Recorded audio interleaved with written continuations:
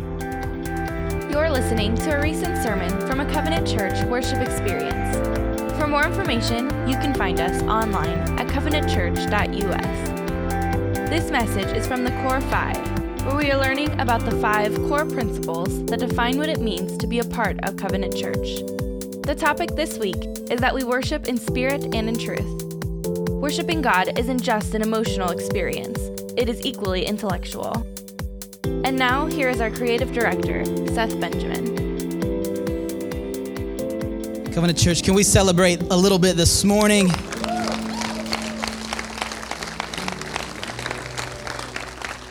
We serve an amazing God, do we not? Well, as we continue to stand, let's begin by reading from Scripture. We're going to be in John chapter 4, starting in verse 16. Let's read together. Jesus said to her, "Go, call your husband and come here."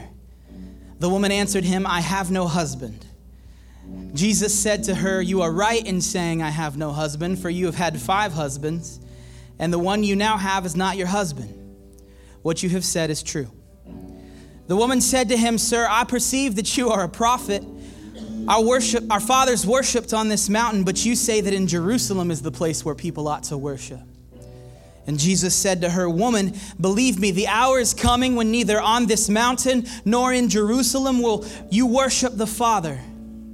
You worship what you do not know. We worship what we know, for salvation is from the Jews. But the hour is coming and is now here when the true worshipers will worship the Father in spirit and truth. For the Father is seeking such people to worship him. God is spirit, and those who worship him must worship in spirit and in truth." Let's go to him in prayer this morning. Heavenly Father, this morning as we embark on this time in John chapter 4, the Gospel of John, we ask that your truth would be illuminated to us through the Scriptures.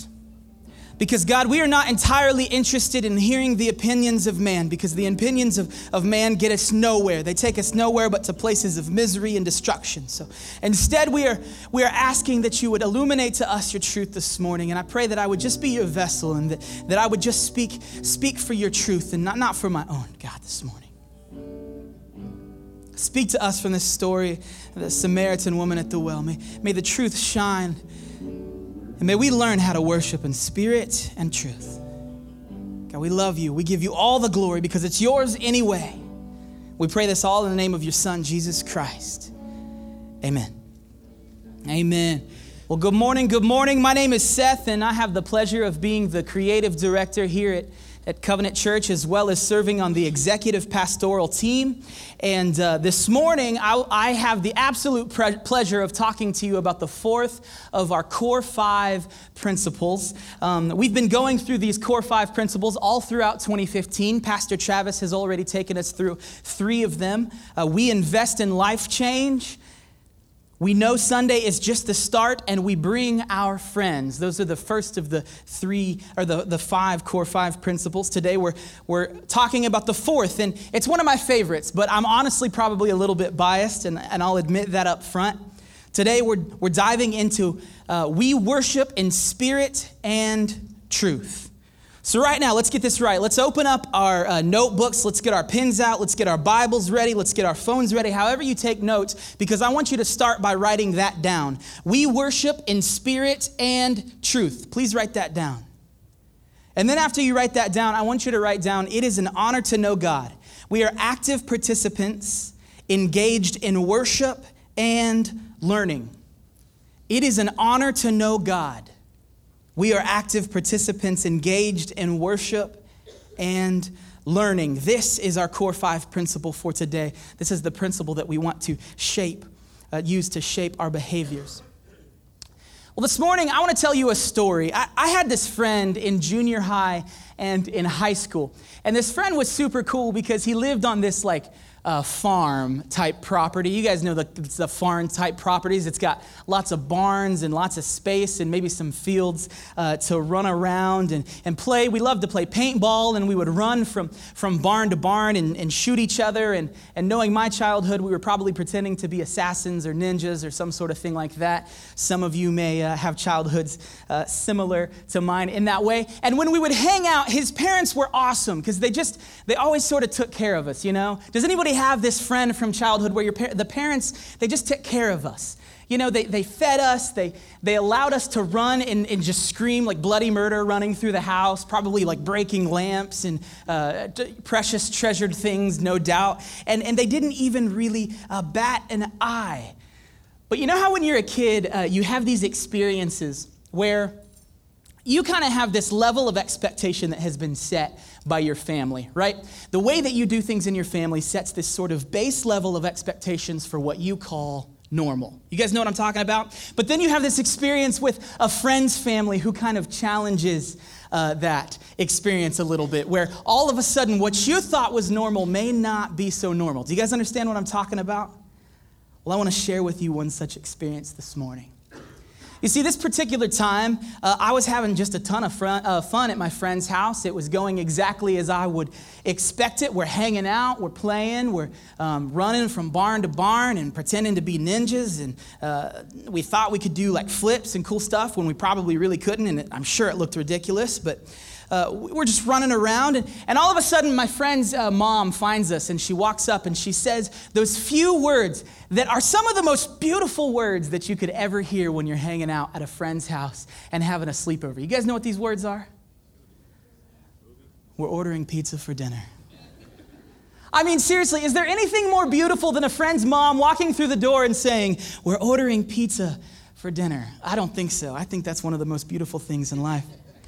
Now, there's probably a few things that are worth noting about me, and I won't dive into all of them, but I'll dive into the one that's important, and that is that I love pizza. I mean, honestly, like, I love pizza. My mom is here today, and you can ask her if I love pizza. You can ask her how much pizza I've probably consumed in my life, and the answer would shock you. It would probably make you a little sad. And I would eat pizza 99.9% of the time if I could. I would absolutely do it because I love it. So when my friend's mom came through the door and she said, we're having pizza, I was excited. So we went about our afternoon, and again, we're just playing around the property. And I remember at some point, the pizza got there, and I kind of remember it like this. Let's hope that this is true. If not, just allow me to take some liberties. But my friend's dad drove a truck, and he was coming down the lane, and you just knew the pizza was inside the truck, right? Like, he left to go get the pizza, and you're like, there's the pizza, it's in the truck. I can't wait. Oh my gosh, it's so exciting. It's here, and it's coming up the lane, and then you follow the dad into the garage, and then you follow him into the kitchen, and there he is. He's unstacking the boxes. Oh, you can smell it now. You can smell the pizza. He's setting them out, and you smell the crust, right? Oh, yeah. The sauce, the cheese, the pepperoni, and then something else filled my nose. You see, my family is a pepperoni family. We eat pepperoni pizza. That's what a good Christian family does. But the problem was the smells didn't stop at pepperoni. Lest my nose betray me, they continued. Onions. Mushrooms. Green peppers. My friend's dad lifted the lid on the box, and there it sat. A supreme pizza. I held out hope for the second box, but it was just a copy of the first.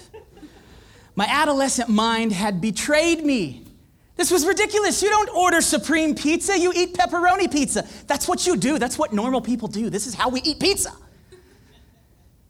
That's how my family ate pizza. But here's the truth. That's not how my friend's family ate pizza. And there's nothing wrong with supreme. I mean, there's something wrong with supreme, but there's nothing wrong with supreme. It just wasn't what I was used to. It wasn't how my family did it, but it was how his family did it. And it's really, really easy for us to fixate on the way that we do things, isn't it? It's really, really easy for us to fixate on a specific way of doing things. And just like I was fixating on the specific type of pizza, you know, but honestly, I think the way that we do things just really, in a lot of ways, comes from how we were raised. It might come from the environment in which we live.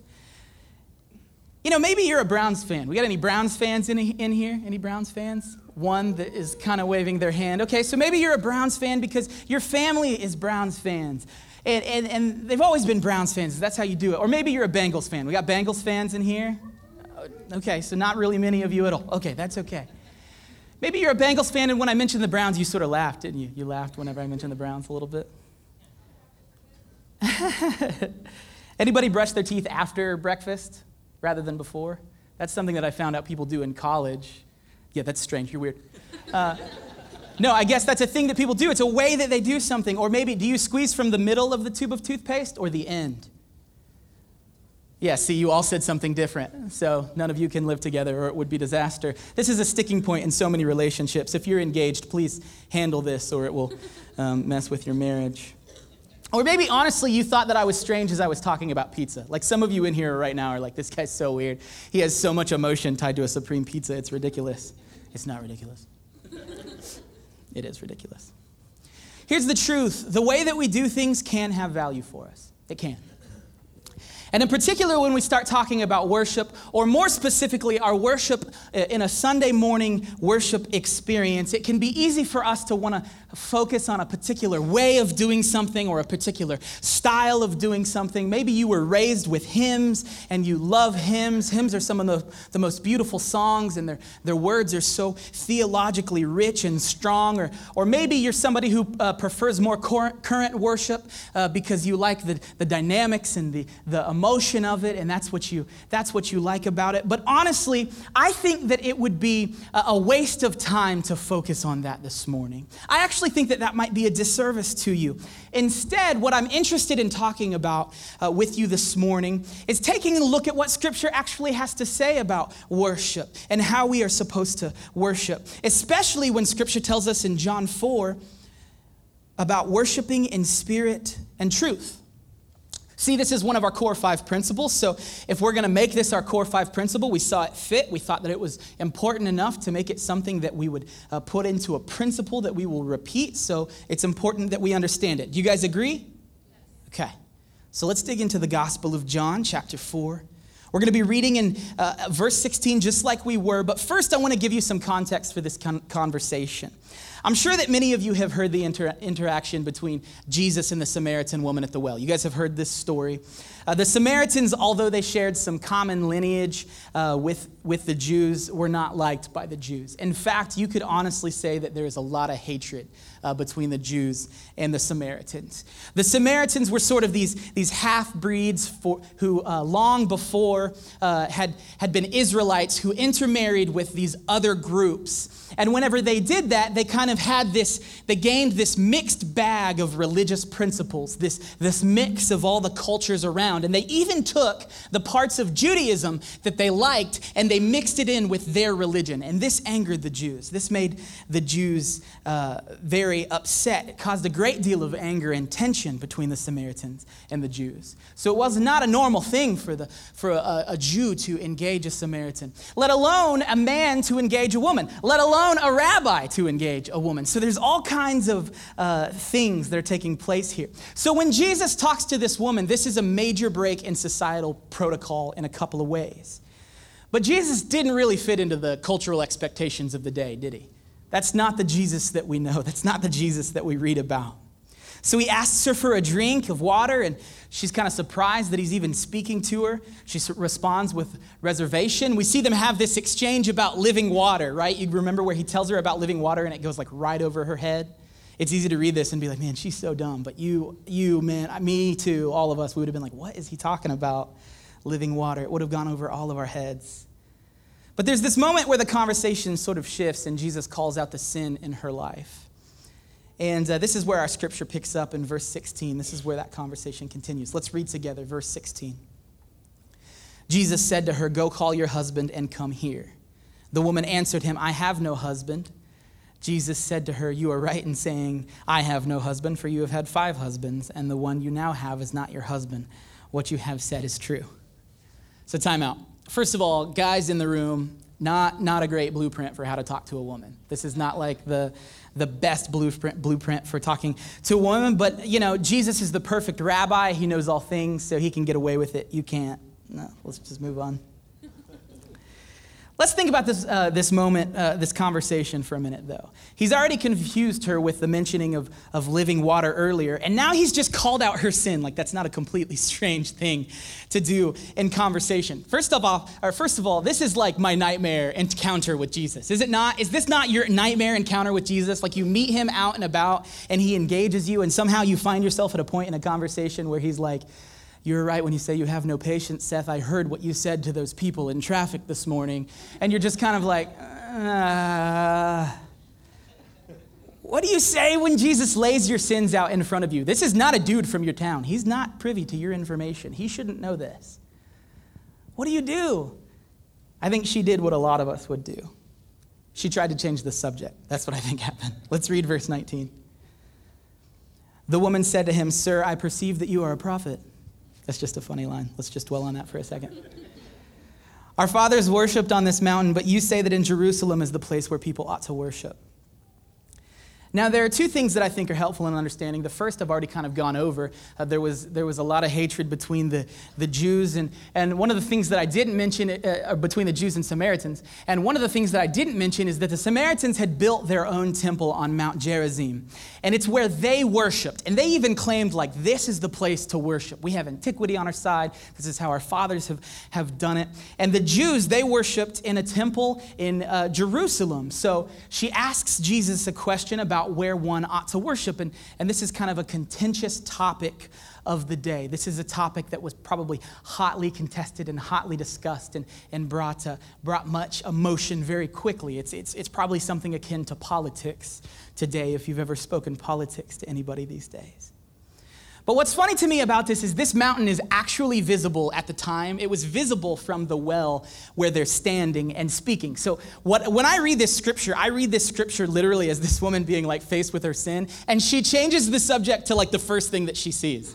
She's like, well, you worship in the temple in Jerusalem and we worship in Mount Gerizim, so like, what's up with that? Like that's exactly what I would have done. I would have just changed it like to anything that I saw, like the weather. Like, oh my gosh, please just get this off this topic. So let's see how Jesus responds to this. This is where it gets good. You guys ready? This is where it gets good.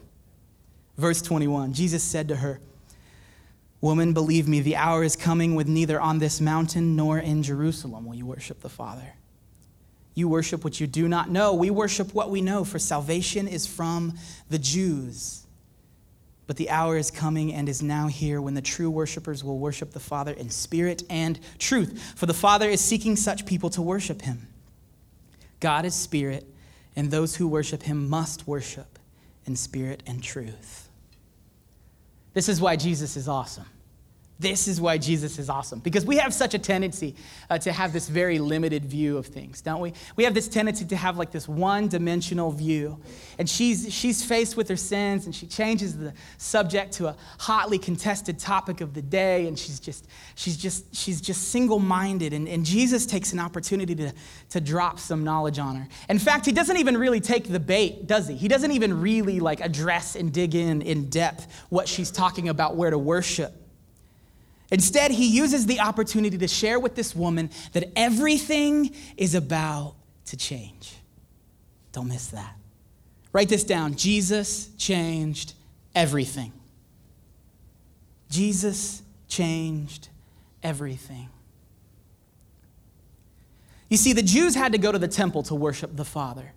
The Samaritans believed that their location and their temple was the place to find God. But Jesus, he's pointing to a future where because of his bridging the gap from us to God, we no longer need to go to the temple because our bodies become the temple. And because of Jesus, he can dwell within our hearts. This is revolutionary. This is revolutionary. Please don't miss this. Jesus is showing us that worship is no longer tied to where you worship, but instead it has become about how you worship. And he says it very plainly in verse 23. The hour is coming and is now here. I want everybody to say, it's now here. Say it. The hour is coming and is now here. That's now. It's here. says so, right there. When the true worshipers will worship the Father in spirit and truth. I want to be a true worshiper. I do. I want to be a true worshiper. I bet you probably want to be a true worshiper. But just like the Samaritan woman, we get caught up in the wrong things. We get caught up in the wrong conversations. And sometimes we miss what Jesus is saying. I think a lot of times we're divided into two different sort of coexisting groups in the church, especially when it comes to our worship on a Sunday morning context. So this morning I want to talk to you a little bit about the two most common groups that we see sort of naturally form. Can I do that real quick? The first group, I'll call you guys the spirited individuals. You operate more from emotions, right? You guys, God bless you guys. You just feel feelings so strongly, don't you? You're the ones down front, hands high, heart abandoned, you're clapping, you're cheering. Dang, you might even cry on the right day, like if the Spirit's right. You're the ones, you know that line, I'm not going to say the name of the song, but I'm going to say the line because it's worth it. Heaven meets earth like a sloppy wet kiss. You were like super pumped to sing that lyric. Like you can't wait to sing that lyric. Yes, oh, I love this lyric. Oh my gosh. Honestly, I think if our aisles weren't stairs, you guys would probably be like running up and down them, but that's like a hazard, so please don't do that, you emotional individuals. The other group, let's call you guys the truthy individuals. That's not a cool name, I know, I'm sorry, but it is what it is. The truthy individuals. You guys operate more from intellect, don't you? You're concerned with the facts, just give me the message. Let's read some scripture. When Pastor Travis says things like hypostatic union, you get excited. You get excited. But like not in a way that would be outwardly visible, because that would be inappropriate. Like, you got to keep that stuff inside, don't you? You truthy individuals. You aren't really interested in raising your hands. You may not even see the point in singing. We love our groups, don't we? We love our labels. We love to do this. We love to like create this category, and it's like, here I am, right inside this category. That's where I am. Sorry, my glasses almost flew off. That's how in that category I was. Here I am right inside this category. And I cannot go outside of this category because this is who I am. This is my label. I am an introvert. I am an extrovert. I am a whatever vert there are. But sometimes we let these labels show us how to react to an almighty God more so than the fact that we're reacting to an almighty God. I'm going to say that again. Sometimes we let these labels tell us how to react to an almighty God more so than the fact that we are reacting to an almighty God. Do we not? But listen, when it comes to worshiping God, God isn't interested in half. He's interested in the whole. I want you to write this down as well. God gave himself, so should we. Listen, this really shouldn't even be an issue for us. God is the most deserving being in all of existence who is worthy of worship. There literally isn't anything else in our lives that we should attribute more worth to than our almighty God. Anything else in his place is idolatry. Anything. We should want to give our all to him. Emotion refers to a feeling state that conveys information about relationships. Emotion refers to a feeling state, that's a state of feeling that conveys information about relationships. It's a state of feeling that is telling you information about your relationships. So what sort of feeling do you have about your relationship with Jesus? Do you have a feeling about your relationship with Jesus?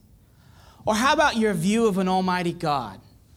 Like just sit there and think about how he's eternal. See how you feel emotionally in those moments. You should.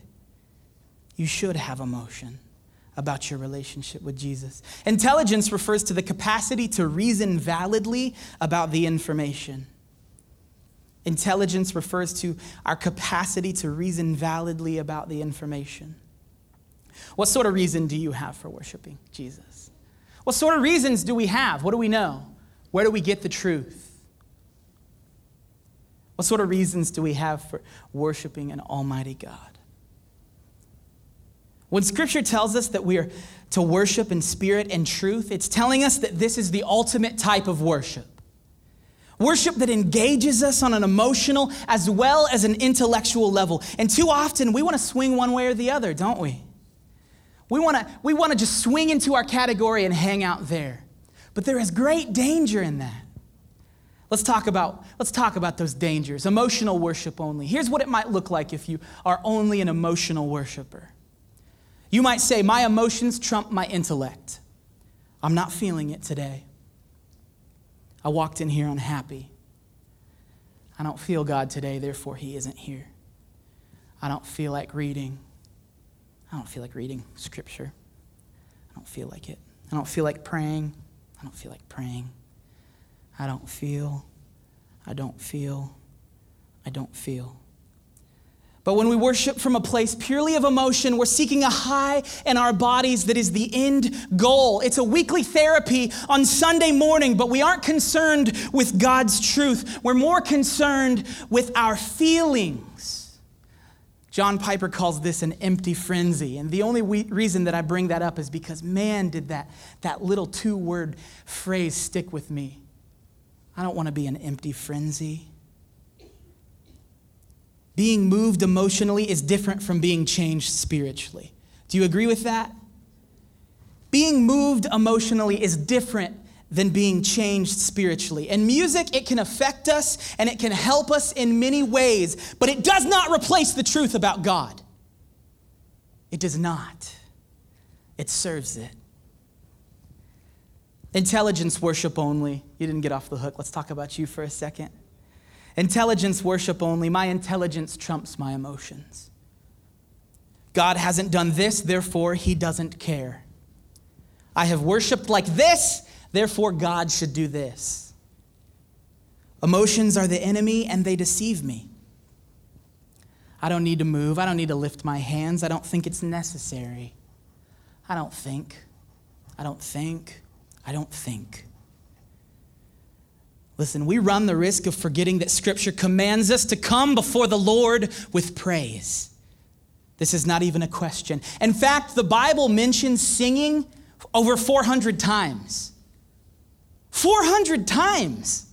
50 of those are direct commands to come into his praise or come into his presence in singing with praise. We're told to shout. Crash cymbals, that's those things. Break out all the instruments that are stringed. Electric guitar, anyone? Man, it's right there in the Bible. You didn't know it. And I just want to say something real fast. Emotion isn't the enemy. Emotion isn't the enemy. And I'll give you an example of why it's not the enemy. I don't think that any single one of you would tell me that the moment that I saw my son come into this world and I held him for the very first time and he reached up and the very first thing he did, I think he was out in the world for like 3 seconds. He reaches up and he grabs my glasses right off my face and I'm like, this kid's a genius. Like, this is awesome. But the emotion that I felt when I looked down at Lincoln in my arms and I realized that I am this child's father, protector.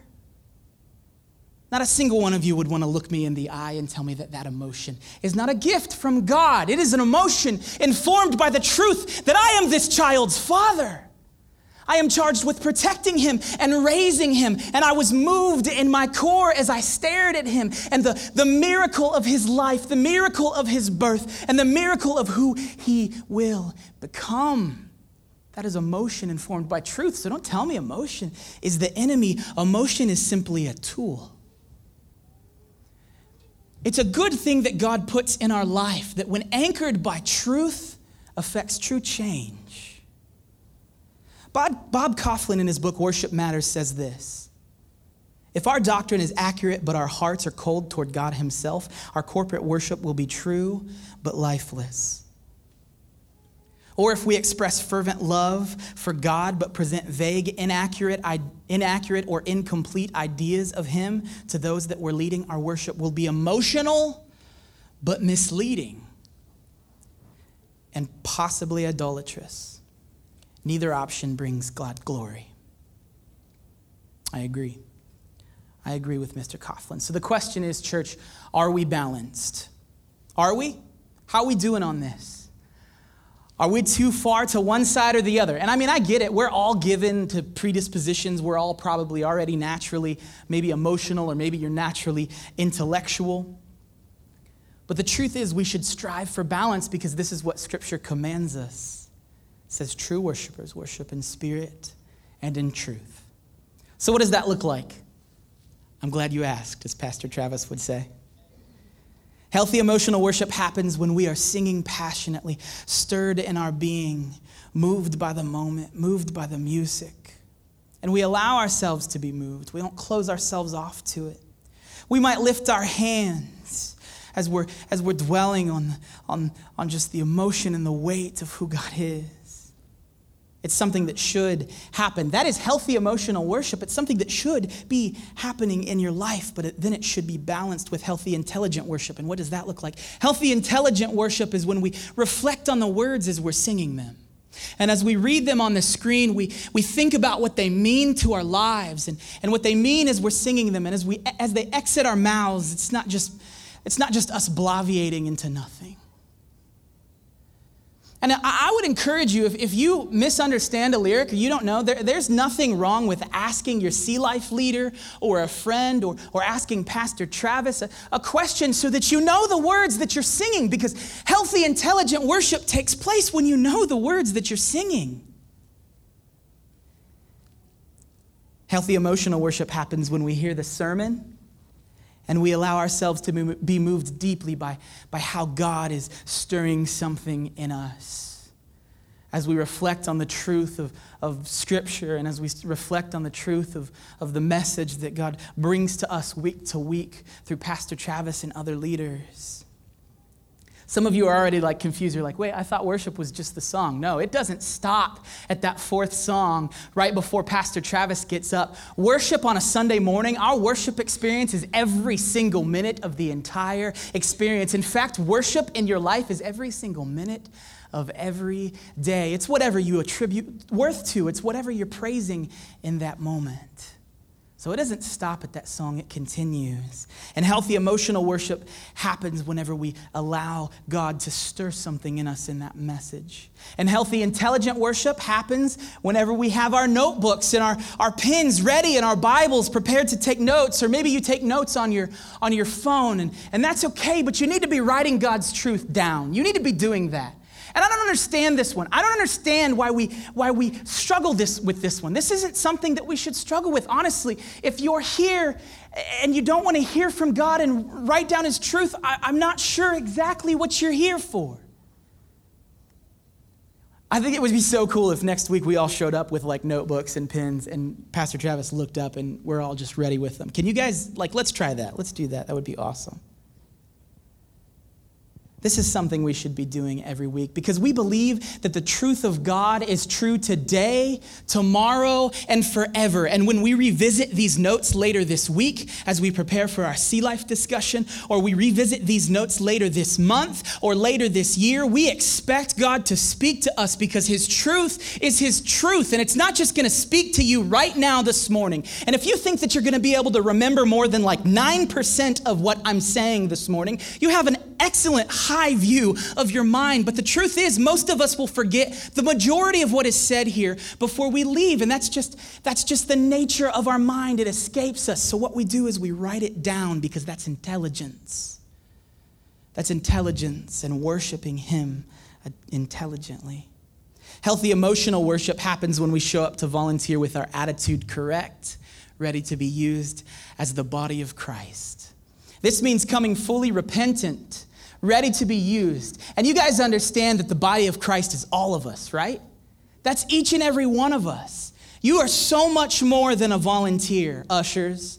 You are so much more than a volunteer production team. You are so much more than a volunteer Sea Kids workers. Every single one of you play a very specific and necessary role in the part of the gospel being spoken to people week after week, and new life being found in Christ. It can't happen unless we all play our role. So if for some reason you found yourself thinking that I am more important, or that Pastor Travis is more important than you are in the body of Christ, then you have you have been sold and bought a lie, because you are every bit as important as we are.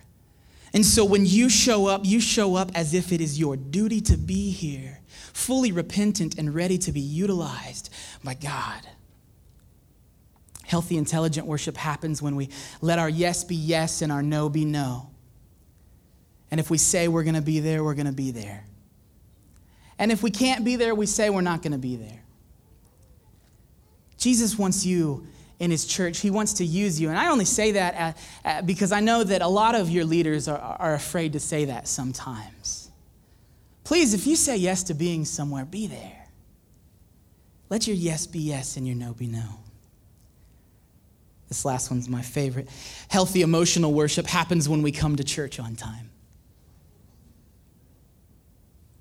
Healthy emotional worship happens when we come to church on time. You know why? Because we believe and we expect that God is going to use every single minute of the entire worship experience to affect change in our lives. Not just part of it, not just the part that we show up to. Healthy, intelligent worship is when we show up to church on time. You know why? Because we expect and we believe that God is going to use every single minute from the beginning of this service till the end of the service to affect change in our lives. And I know that you guys can do this because I know that you're here during the week checking out movies. I know that you are. And you wouldn't show up late to a movie. Like, you wouldn't do that. That would be really, really strange. It's the same exact room that we're sitting in now. You don't show up late to a movie, and you probably don't leave early because you're going to miss out on the story. You're going to miss out on the whole story when you do that. It's the very same on Sunday morning. It's only in combining the emotional and the intellectual. It's only in worshiping with our mind and our heart. It's only in worshiping in spirit and in truth that we become worshipers that fully grasp what worship should be. Honestly, this is one of the reasons that we say Sunday is just the start. You guys have heard us say that, right? Sunday is just the start. In fact, that's one of our core 5 principles that Pastor Travis has already taught on. We are to worship God in this house, but we're also supposed to worship him outside of it. And when we get into a Sea Life group, what we're saying is, I want to take this intellectually deeper than we can get into in 70 minutes on a Sunday morning. You're saying, this is where I want my community to be formed. This is where I want to go deeper and learn the things that I need to know and go deeper into Scripture and sit across the circle from somebody who has a similar life experience to me and learn from them, or maybe my testimony can share something with them. This is the church being the church. Not all problems can be fixed on a Sunday morning. And so we have Sea Life. So I would encourage you, if you're not in a Sea Life, go to a Sea Life this week. Pick up a magazine from the Next Steps tent, pick one and go, please. But there's one point I want to come back to, and I'm done.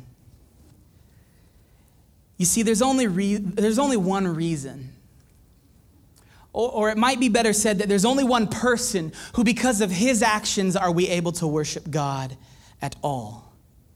If it hadn't been for him, we would have been left right here in John 4 with this Samaritan woman who was being told, you worship what you do not know. Because you see, the Father at this time was in a temple in Jerusalem, and there's no way for the Samaritan woman to go and worship him there. There's no way for the Gentiles to worship him. That's you and I. Like, you understand that. There was no way for us to get to God. He's in a temple in Jerusalem, and he's for the Jews. But thank goodness Jesus didn't stop there in saying, you worship what you do not know, but we worship what we know, for salvation is from the Jews, and it's for the Jews, and it's nobody else. No. Jesus continued. He continued in saying that the hour is coming and is now here when true worshipers will worship God in spirit and truth, emotion and intellect. You see, Jesus knew what this woman could have never known. Jesus knew what we could have never seen coming. That because in a world where God was only found in a specific temple for specific people, Jesus was going to change everything. He understood that he was the building block for something better. He knew that because of his death on the cross, his victory over the grave, the veil would be torn and the earthly temple would be made ineffective, because through his justification of Christ before the Father, our bodies would become the temple. He even says the Father is seeking those who will worship him in spirit and in truth. The Father's seeking you. He wants you. He wants a relationship with you. One where in your emotions you understand who he is, but in your mind you're anchored by the truth. He's inviting you to worship. He's giving you the blueprint.